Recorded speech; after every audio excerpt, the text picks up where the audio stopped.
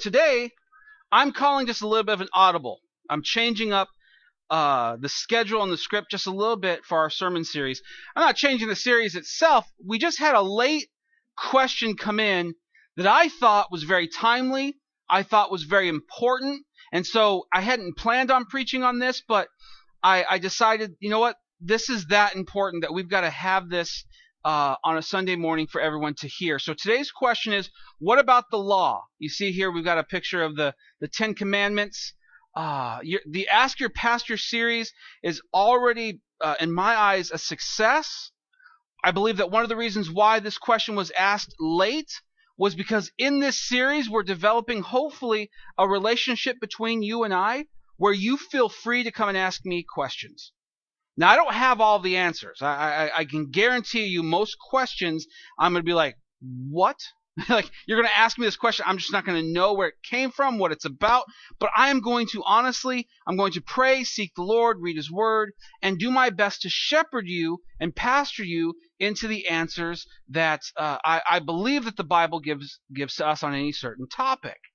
And so that's one of the main goals of this. Is it's answering the questions, but it's also developing a relationship between you and I. Because as a pastor, pastors are called to live with the sheep. Pastors are not called to live in some high, lofty place far away in a bunker somewhere to be protected, except for on Wednesdays and Sundays. If you go to the actual shepherds of the Bible, men like David and men like other shepherds, they lived with these animals. They cared for these animals. They probably smelled like these animals. And they led these animals. When you read Psalm 23, when you read it from the perspective that it's written, David being the sheep and the Lord being his shepherd, he sits back and says, "The Lord is my shepherd. I shall not want or be in want. He leads me beside still waters. He leads me to green grass." The idea is that there's this relationship between the shepherd and the sheep that goes beyond just friendship, that goes beyond just a blood relationship, but it's this bond created by the Lord. And so I'm hoping that in this we can create that sort of thing, not force or fabricate it, but allow relationship to continue between you and I, and may the Lord be glorified in that. And so the question specifically today, is there a difference between God's law and His commandments? I know we must live by faith. And here's the classic question. What do we do with the law of God of the Old Testament? We understand now that it's by faith that we respond to Jesus. But now we have all these laws. Like lots of laws. And they're coming out more and more in this day and age with issues of human sexuality and that sort of thing. Because many people will quote laws from the Old Testament to justify their position, and then people on the opposing side will say, well, no, that's archaic, that's old, that was then, this is now. Well, what are we supposed to do with the law of God? If we are supposed to live by faith, do we just discard the whole Old Testament? That seems a little reckless, and that seems wrong, but is that the truth? Let's throw out what we feel, let's throw out what we think, and let's go to the truth of God's Word. What do we now do with the law of God? I want to tell you right off the bat, this is actually very simple.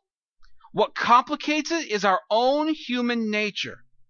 How we perceive God, forgiveness, salvation, repentance, contrition, how we view all of that generally shapes how we see the Old Testament law. So instead of going into God's Word, finding out the truth and pulling from that to shape and be molded by it, we come in with our preconceived notions, ideas, and experiences, and we shape the Word of God by it. And I'm telling you, that's where a lot of frustration comes from. That's where a lot of quitting comes from. That's where a lot of pain and lack of love and lack of freedom and burden comes from. When you go into the Word of God with your ideas to shape it and mold it into what you want, you end up just hurting yourself some way, somehow. Because God is not a God to semi-quote C.S. Lewis, He's not a God to be tamed. He's not a God that we put into a box so that he's safe for us. God is very much unsafe. If you've been following the events of Christians in the Middle East, you're finding that folks are dying for their faith. That simply for choosing Christ, for choosing to be forgiven by Him, they are losing their very lives. I'm here to tell you that Jesus did not die on a cross so that we can live a cushy life. He died so that we might be forgiven. And this life is painful. This world is hard. And it has good. Don't get me wrong. It's not all dark, and it's not a dystopian type of environment where, we're living underground and in bunkers. There is good in life. I love life. But I know enough to know that this is not it. That if you think that this is our heaven, then this is a very sorry form of heaven. That there is more beyond this. God cannot be contained. In essence, this whole series, when we ask God questions, it's a lot like trying to grab the tail of a lion and trying to hold on for dear life. As we ask these questions, as He answers us through His Word, it just brings up so many more questions.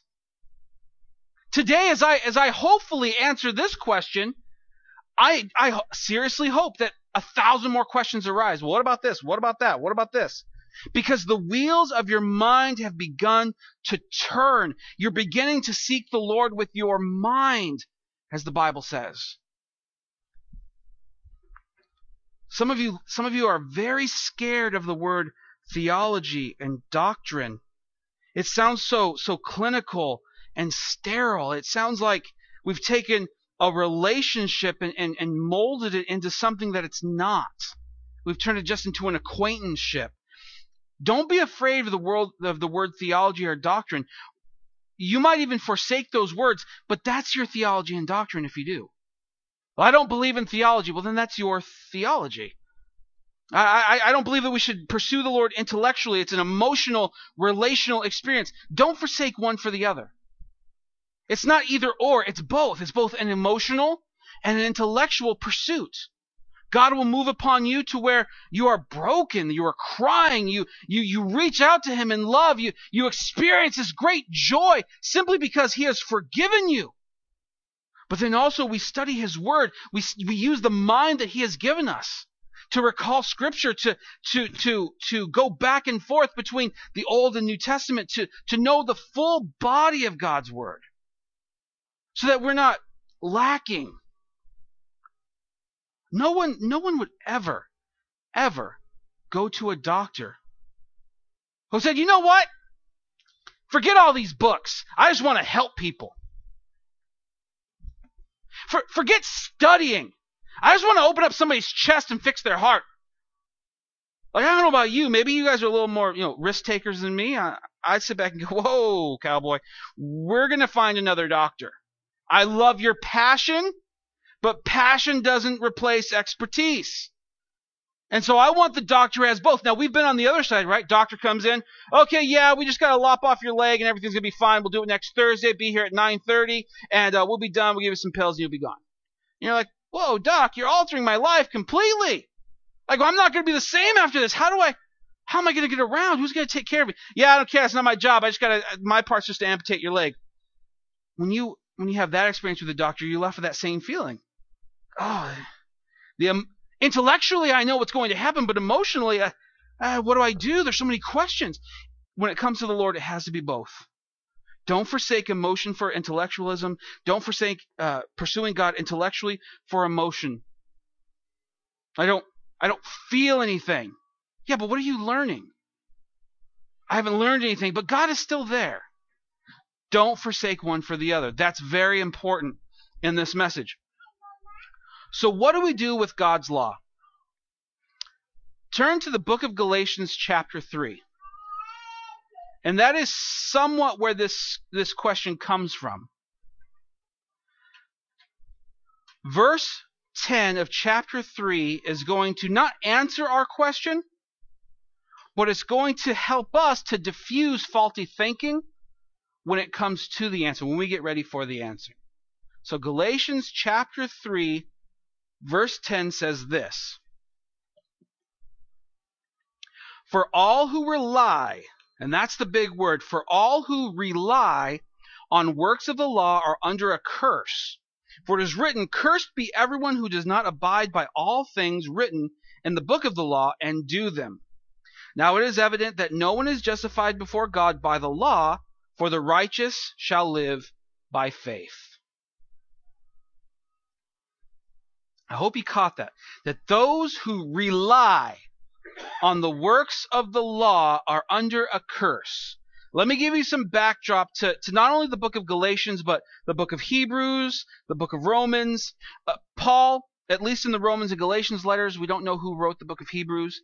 One of the problems that he is having or did have with the church he was writing to is they kept trying to pull the sacrificial system, the ceremonial law from the Old Testament into the New. So rather than resting in the completed works of Jesus, instead of relying on the works of Jesus, they were relying on their own works to justify themselves, to make themselves right or righteous before God. Paul had to go in and diffuse all of that. He had to destroy and deconstruct so many false mindsets to get back to the foundation of Jesus and begin to build up again. In Galatians, in Romans, in Hebrews, we get a glimpse into the mindset of the Hebrew, of the Jewish person in regards to God. Because their whole way of thinking, their whole way of pursuing Jesus, because they have fallen into a system of religion, has been obliterated. The way they understood coming to God was once a year on the Day of Atonement, making a sacrifice at the temple. Not having your sins forgiven, just having them covered by the blood of this perfect spotless lamb that you might bring in. And what they struggled with is that one day a man came who's more than man. He's every bit man, every bit God. His name is Jesus, and he died for our sins. Has anybody ever forgiven you for something that you actually did, and you just want to make it right and they won't let you? It's almost as frustrating as trying to justify yourself. You know, you break something, oh, I'm sorry, I want to replace it, and there's like, no, that's okay. Don't even worry about it. It's okay. And like, I just want to make this right. I want to do something. Our very human nature, ingrained in our very being, is this feeling, this desire to do something to make things right. And when you're convicted of your sin, whatever that sin might be, when you're convicted of that, you realize, oh man, I got to do something to make this right. I cannot simply sit here. I got to light a candle. I got to read something. I got to go somewhere. I got to stand a certain direction. I got to offer prayers at certain times. And then maybe God will forgive me. See, Paul had to write to them to deconstruct all of that, to get all of that out of their head, to show them, no, look, see, there was a reason and a purpose for the law, and now the law has been fulfilled in Jesus.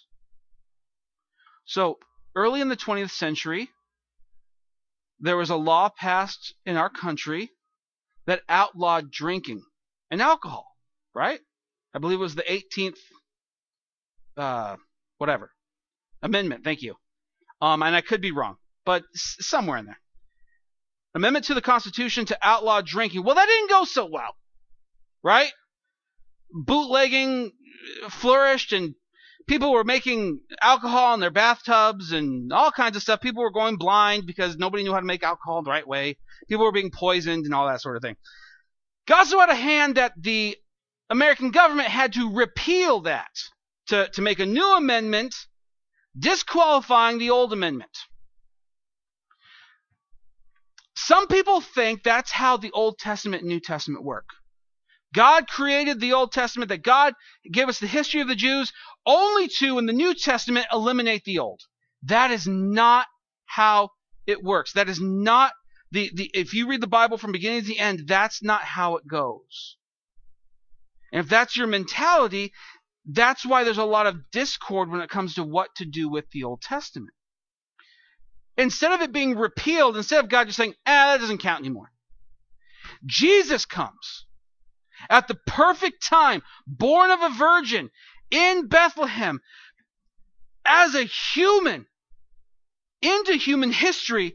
He comes so that he might fulfill the law. Now, what if the American government, in creating this amendment to the Constitution, that there should be no more alcohol production or consumption, what if the result of that was nobody wanted to drink anymore? Then you would say, the law has been fulfilled. But the law was not fulfilled. It had to be repealed because human nature wants what it wants. Jesus didn't come and say, hey, the Old Testament doesn't count anymore. He came to fulfill it. He finished it. What God had begun in the beginning, he finished on the cross. But that still doesn't answer our question. What do we do with the Old Testament? Even if he finished it, what do we do? Here's what we do. We're going to look at it in a certain way. In a way that I'm going to say humanly, this is how we look at it. We don't see this expressed in the Bible.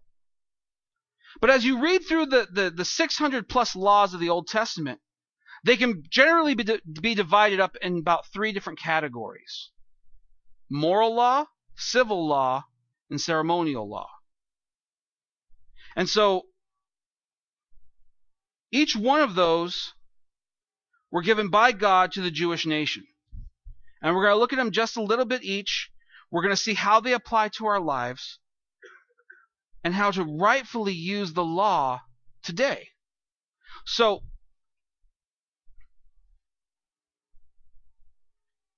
number 1, ceremonial law. This is the laws of the Old Testament that are completely fulfilled in Christ.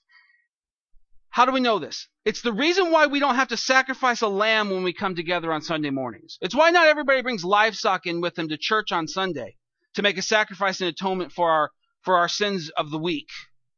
I praise God that I was not born a Levite, because those guys just had to kill things all of the time.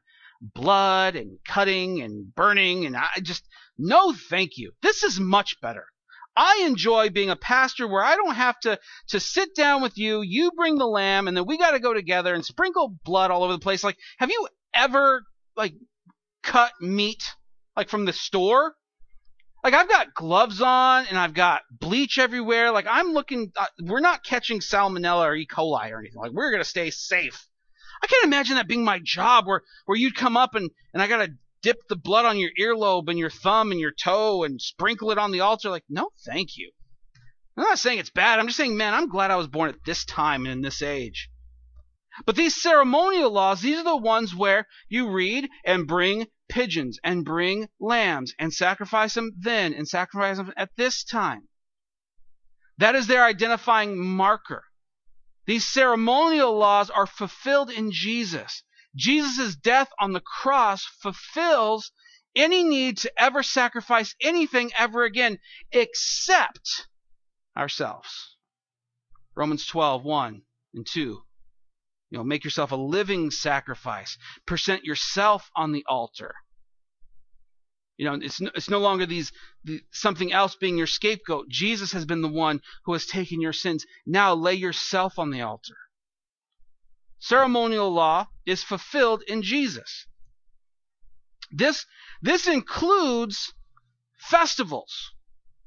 Now, there's a great movement amongst some Christians, and they're not our enemies. They're our brothers and sisters, and we can love them and pray for them.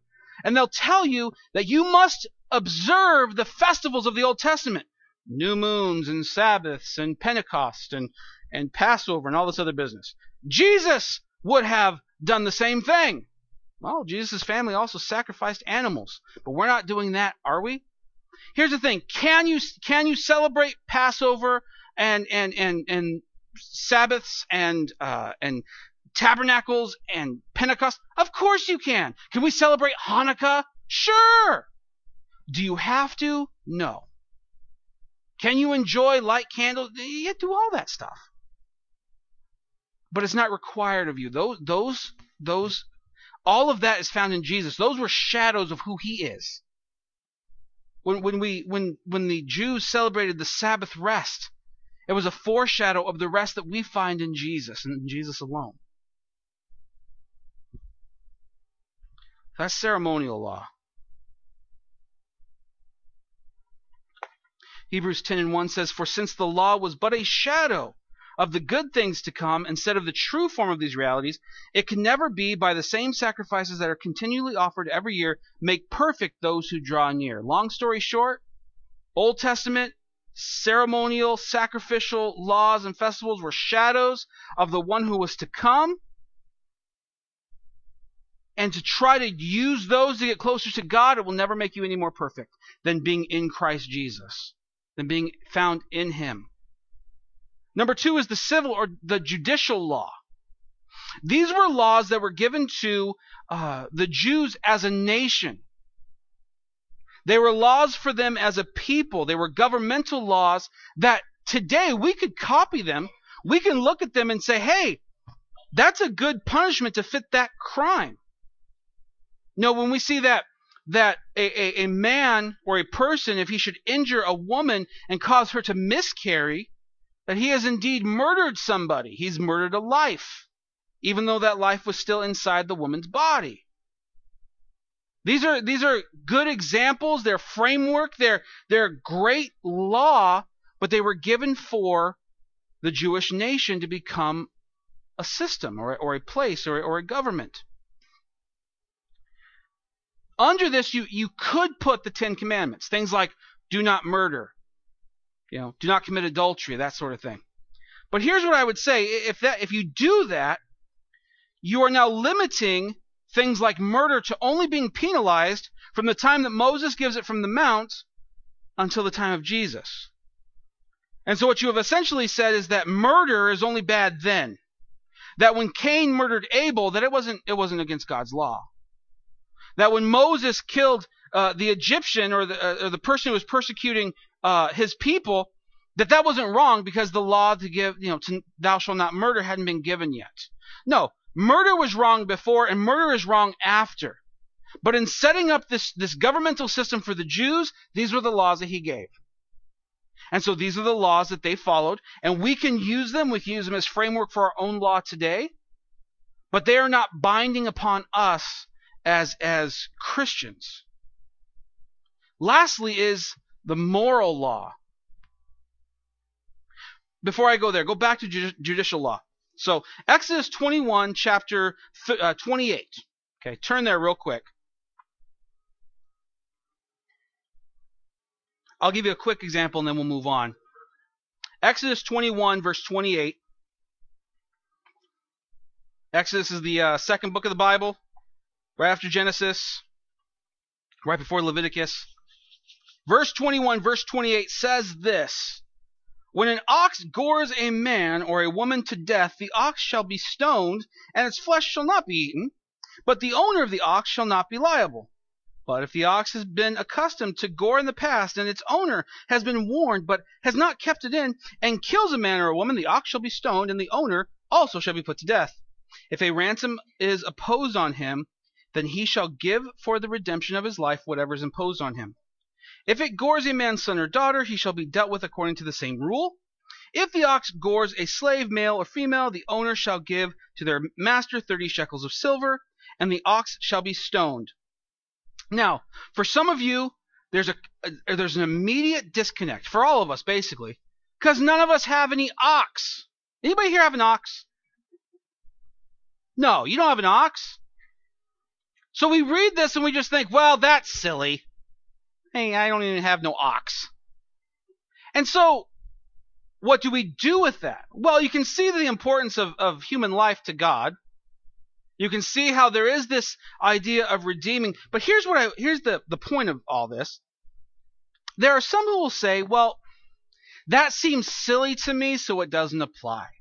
I want to tell you that thought is dangerous. It's a slippery slope that begins unraveling the place that the Bible should have in your life. It's the argument used by those who are pro whatever. pro-homosexuality or freedom of sexuality, whatever you want to call it.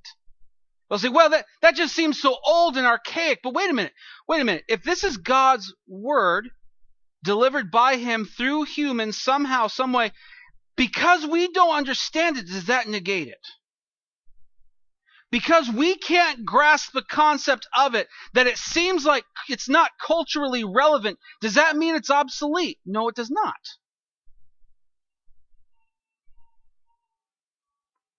God's truth, Jesus said he did not come to change anything, to fulfill it. He wasn't going to get rid of one jot or tittle. That's the dot on the I, that's the cross on the T. Not going to change any of it. Just going to fulfill it.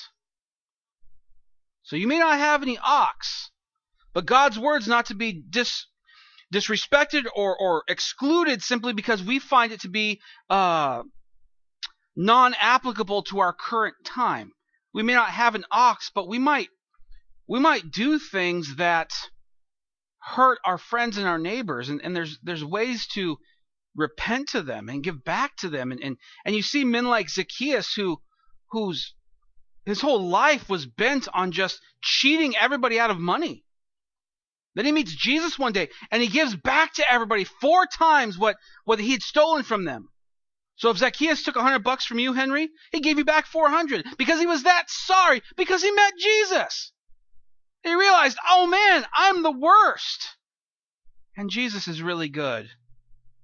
And I really hurt somebody, and I really want to fix that. I really want to be a part of making that right. So don't disregard something just because you think it seems silly. The moral law. The revealed will of God as to human conduct, binding on all men to the end of time. This is more where the 10 Commandments fall in line. Murdering, adultery, lying, stealing. These were all things that were wrong from day one, and they will be wrong until day whatever, whenever it ends. They are not limited by the delivery of Moses on the mount to the people. They are not fulfilled by Jesus, in a sense, on the cross. They are still morals that we must live by. We cannot say that Jesus died on the cross, thus he's fulfilled, thou shalt not murder, so now we can murder again. If you're wanting to do that, you need to seek professional help. That will not justify your lying. Now, some of you probably haven't murdered. I don't know all of you, but I'm assuming most of you haven't murdered anybody. But some of you lie, and you justify the lying for who knows whatever reason. My job makes me do it. I have to, or somebody will get mad, or I'll hurt somebody's feelings. People always think, well, if I can't lie, then I must always tell the truth. Okay, well, yeah, in a sense, but that doesn't mean you go and tell everybody they look ugly. I mean, you can still be nice about it. You can tell the truth and be nice. If somebody comes and asks you, do I look nice? And you think, my God, you look hideous. You don't have to say it like that.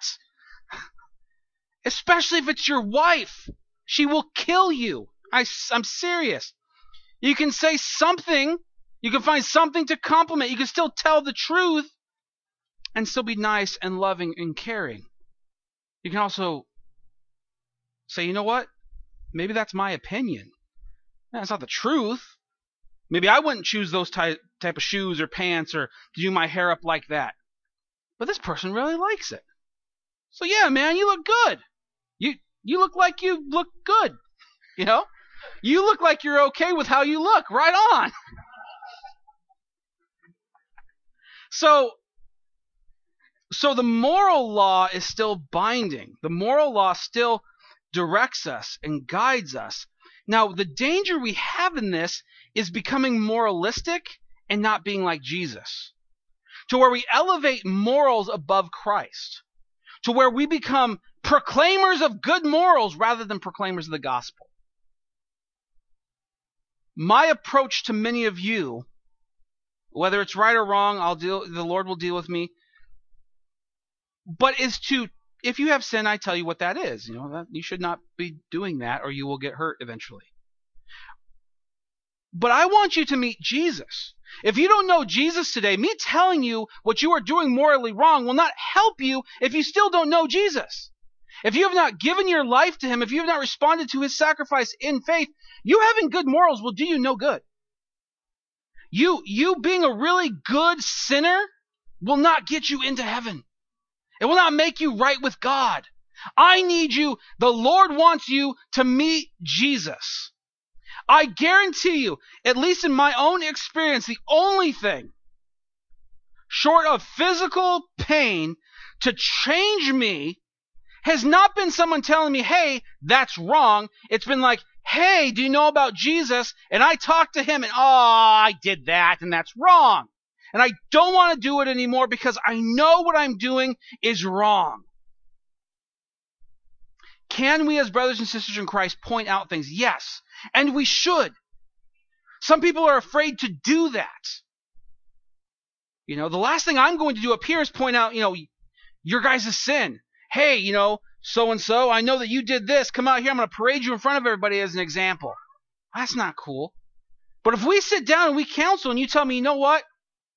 Having a rough week. Why? Well, the lady I'm having an affair with went out of town and I'm having a hard time.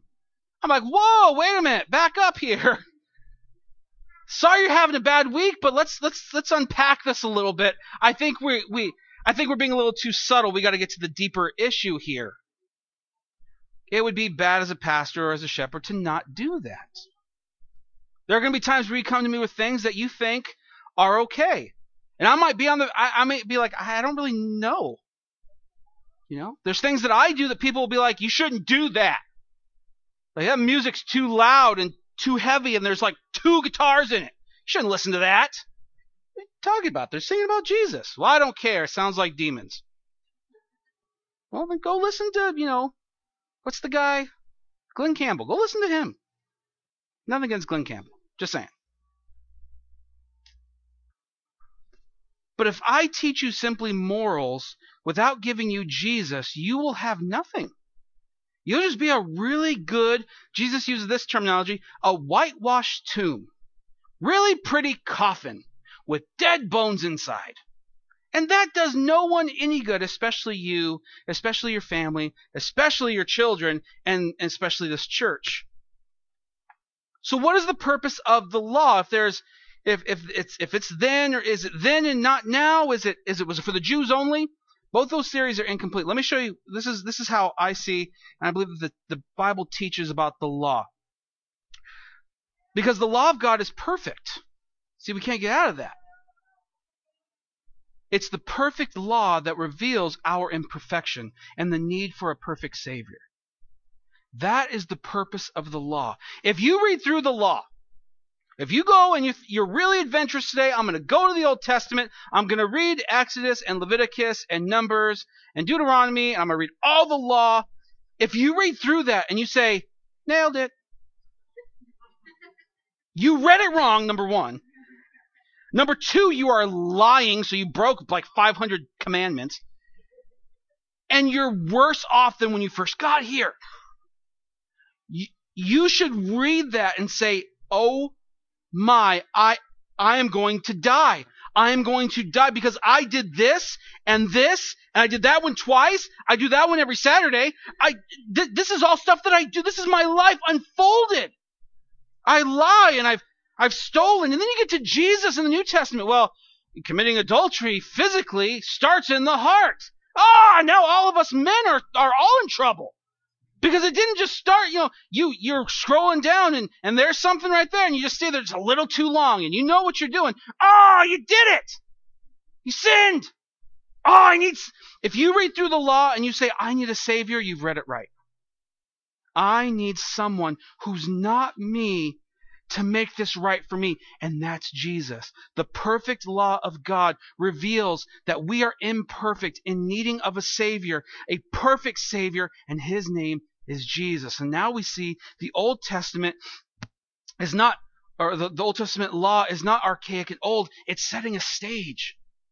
It's building a platform for which the Son of God is going to stand upon, to be seen by all people, so that they might reach out to Him, to His outstretched hands, so that they might be forgiven, so that they might be in relationship with Christ. A lot of people preach, oh, it's relationship, not religion. Well, you have a really bad relationship with your Savior if you're not talking to him or communicating with him or reading his word or serving his people. If you're not doing those things, your relationship's a bad relationship. You have one, it's just not that great. If you have a relationship with your wife and yeah, you're married, but you never see her, and there's never times of intimacy, and you never serve her, and you aren't helping her around the house, I guarantee you she's not walking around saying, "Yay, I'm married. I have a husband." I don't know what this is, but that's how a foolish woman walks around when she has a husband like that. That's what that is, because the meds have just kicked in. No, that's a bad relationship. That's a bad marriage. And a relationship with Christ like that, that's a bad relationship. And like all relationships get worked on. Now, we don't do all the heavy lifting. Praise God for that. He's the one who dies on the cross. He's the one who gives his life so that we can be reconciled. But the perfect law that is fulfilled in Christ reveals our imperfection and our need for Jesus. Romans 7:7 says, "What shall we say then? Is the law, or that the law is sin? By no means. Yet if it had not been for the law, I would not have known sin. For I would not have known what it is to covet if the law had not said, 'You shall not covet.'" James 1:22 says, "But be doers of the word and not hearers only, deceiving ourselves. For if anyone is a hearer of the word and not a doer, he is like a man who looks intently at his natural face in a mirror. For he looks at himself and goes away and at once forgets what he was like. But the one who looks into the perfect law, the law of liberty, and perseveres, being no hearer who forgets, but a doer who acts, he will be blessed in his doing." Let me give you an analogy. How many of you wake up in the morning, and ladies, you look like Snow White, men, you look like, I don't know, an attractive man. Fill in the blank, whatever. No, we wake up and we look horrible, right? Hair's all messed up. You've been drooling on your pillow all night. Your beard's all like, well, my beard's all like this. Like, you gotta fix yourself, right? How many of you go to the mirror and the mirror does the work for you? That doesn't happen, right? The mirror reveals what's happening. The mirror reveals how we actually look. Oh gosh, I gotta comb my hair, gotta fix this, good thing I gotta brush my teeth, good thing the mirror doesn't reflect that, you gotta. The word is like a mirror in that sense. We read it, it reveals that we are sinners. To walk away from that saying, you know what? Okay, I'm a sinner, and then just walking away is foolishness. To allow yourself to continue to be in sin, knowing that you are a sinner because the perfect law has revealed that, is being a hearer of the word only and not a doer of the word.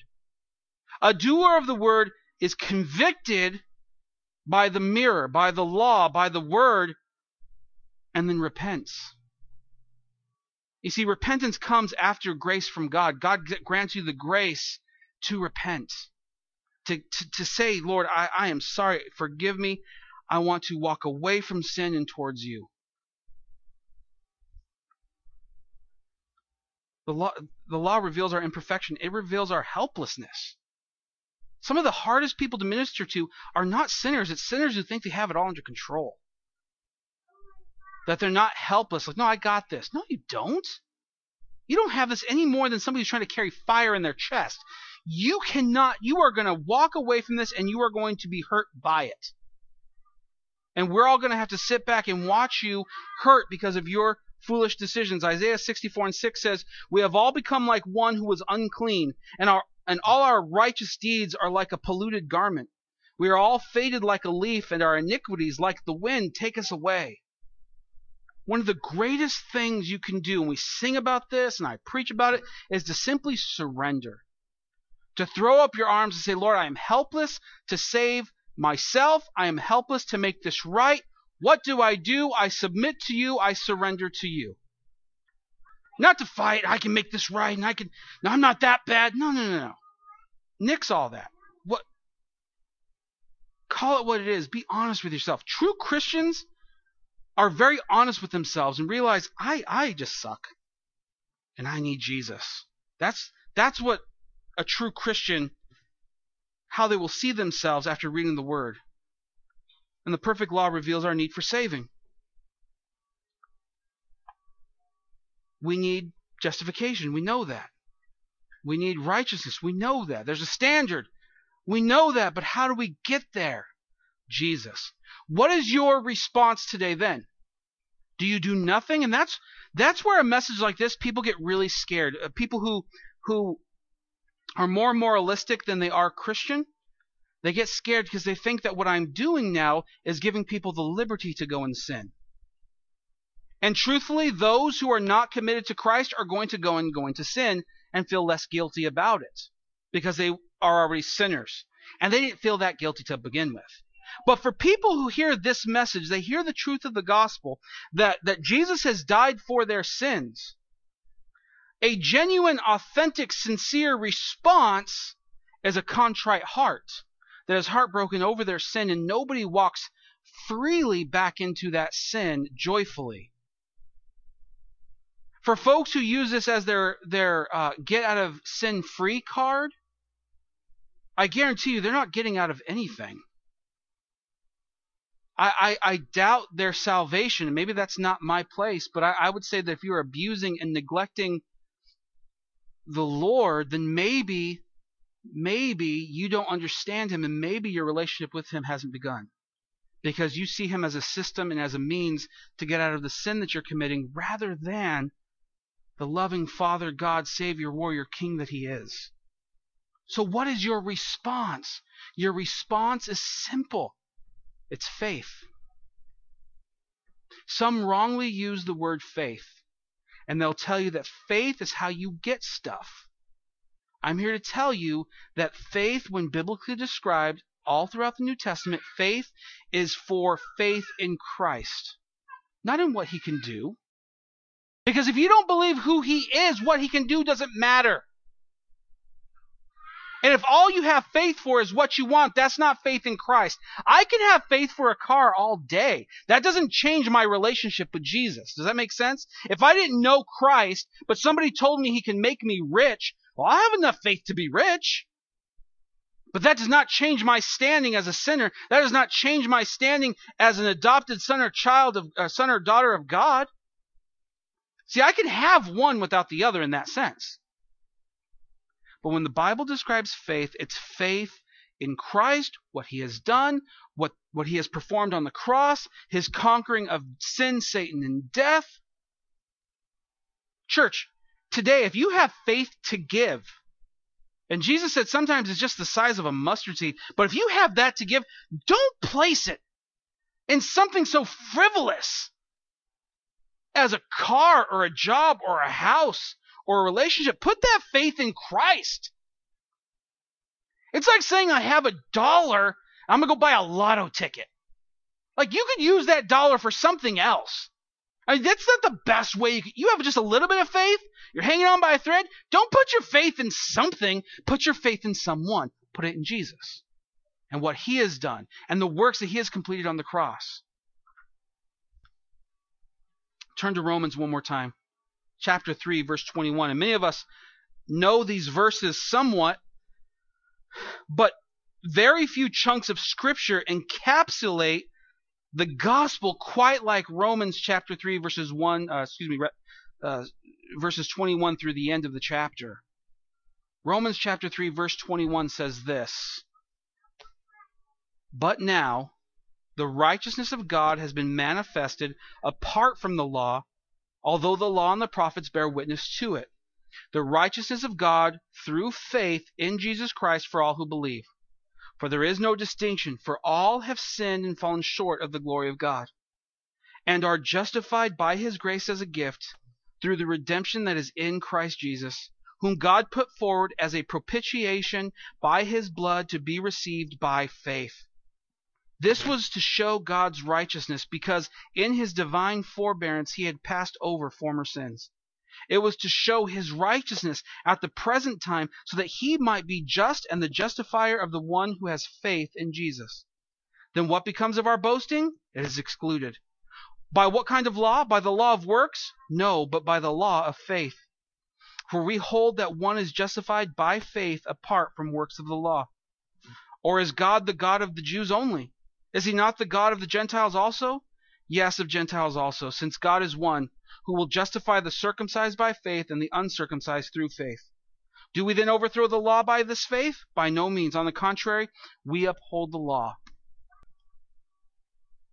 The perfect law reveals our imperfection, our need for a Savior. His name is Jesus. Jesus comes. He gives us the Holy Spirit as a deposit into us, and we begin to desire Him and His ways and His laws. And the flesh may want to lie, but our spirit says no, we can't without betraying Jesus. And the heart may want to lust, but the Spirit tells us no, not without betraying Jesus. And our heart might be to murder our neighbor through slander and through words. The intent of our heart is already changed, and the Spirit says no, not without betraying Jesus. But that all happens by faith. Do you believe what the Scriptures say today? Let's stand and pray. And today the challenge for you is, what is your response? Do you respond in faith, or do you just walk away? Yeah, but when I was a kid, I said a prayer. Yeah, I get that, and that's a good start. But where are you today? When I was 12, I went to a church in Bakersfield, California with my grandmother. I gave my life to Jesus that day. And then the next day, I think I took it back. And then when I was 18, I started going to church again, and I got baptized. And didn't really do much. It wasn't until I was about 24 where Jesus was more than just a concept. Jesus was more than just facts in my head, more than just this book that I've been reading or been trying to read. Jesus and everything that He is became a part of me. It became real. That's the only way I can describe it. It's not like He wasn't real before that. That's why it's a sad way to describe it. But it was that moment where my life changed. So some of you might say, well, I gave my life to Jesus at 12 or 15 or 18, and so I'm good. I got my golden ticket. I'm getting into Willy Wonka's chocolate factory. I'm here to tell you that the best evidence of how your life and where it's going is portrayed is in how you're living your life today. Are you living a life that honors Christ, or are you living a life that is everything but? That to me, for myself, is my evidence in my life for where I'm going and how I treat Jesus and how I think of Him. And so I want you all to stand. I said that a second ago. Nobody stood up. Stand up. We're going to pray. And we don't stand because any other reason than we're closing. So we're just going to pray. And I want you to respond in faith. What does that look like? Well, it starts by repentance. Lord, I'm sorry. But Pastor, I don't have anything to repent of. Oh, because you're Jesus? Come on, you've got something to repent of. I know it. I've only been awake 3 hours. I've got stuff to repent of. But pray to the Lord. Lord, I am sorry. I see now through the law my imperfection. But also trust here. Now listen, hear me in this. Trust that what is needed to be done to make you right in the face of God has been done in Jesus. You see, because people who see their imperfection and then try to make it right by their own works, they become worse off. But people who say, you know what? I was lost, but now I'm found. I was blind, now I see. These are the people that feel the freedom and the liberation of forgiveness found only in Christ. Let's pray together. Jesus, I have said a lot of things today. And Father, I'm asking today that you would make sense of all of this. Indeed, this is both very simple and very complicated. Your word is so much bigger than our tiny little minds can accept. But Father, your word is truth, and your word tells us about your Son, Jesus, who lived a sinless life to die in my place, in our place, because we are sinners. And your desire is not that we would die in our sin, but that we would find forgiveness through faith in Jesus. Today, Lord, for those who maybe have not put their faith in Jesus, or maybe it's been a while since they have, today, Lord, may that be the day of their salvation, where they give their lives to you all over again. That today would begin a journey where you become real, where the relationship that is daily and hourly and minute by minute exists, that you no longer are an afterthought or something to think about next Sunday morning, but Father, that your life and our life become knit together.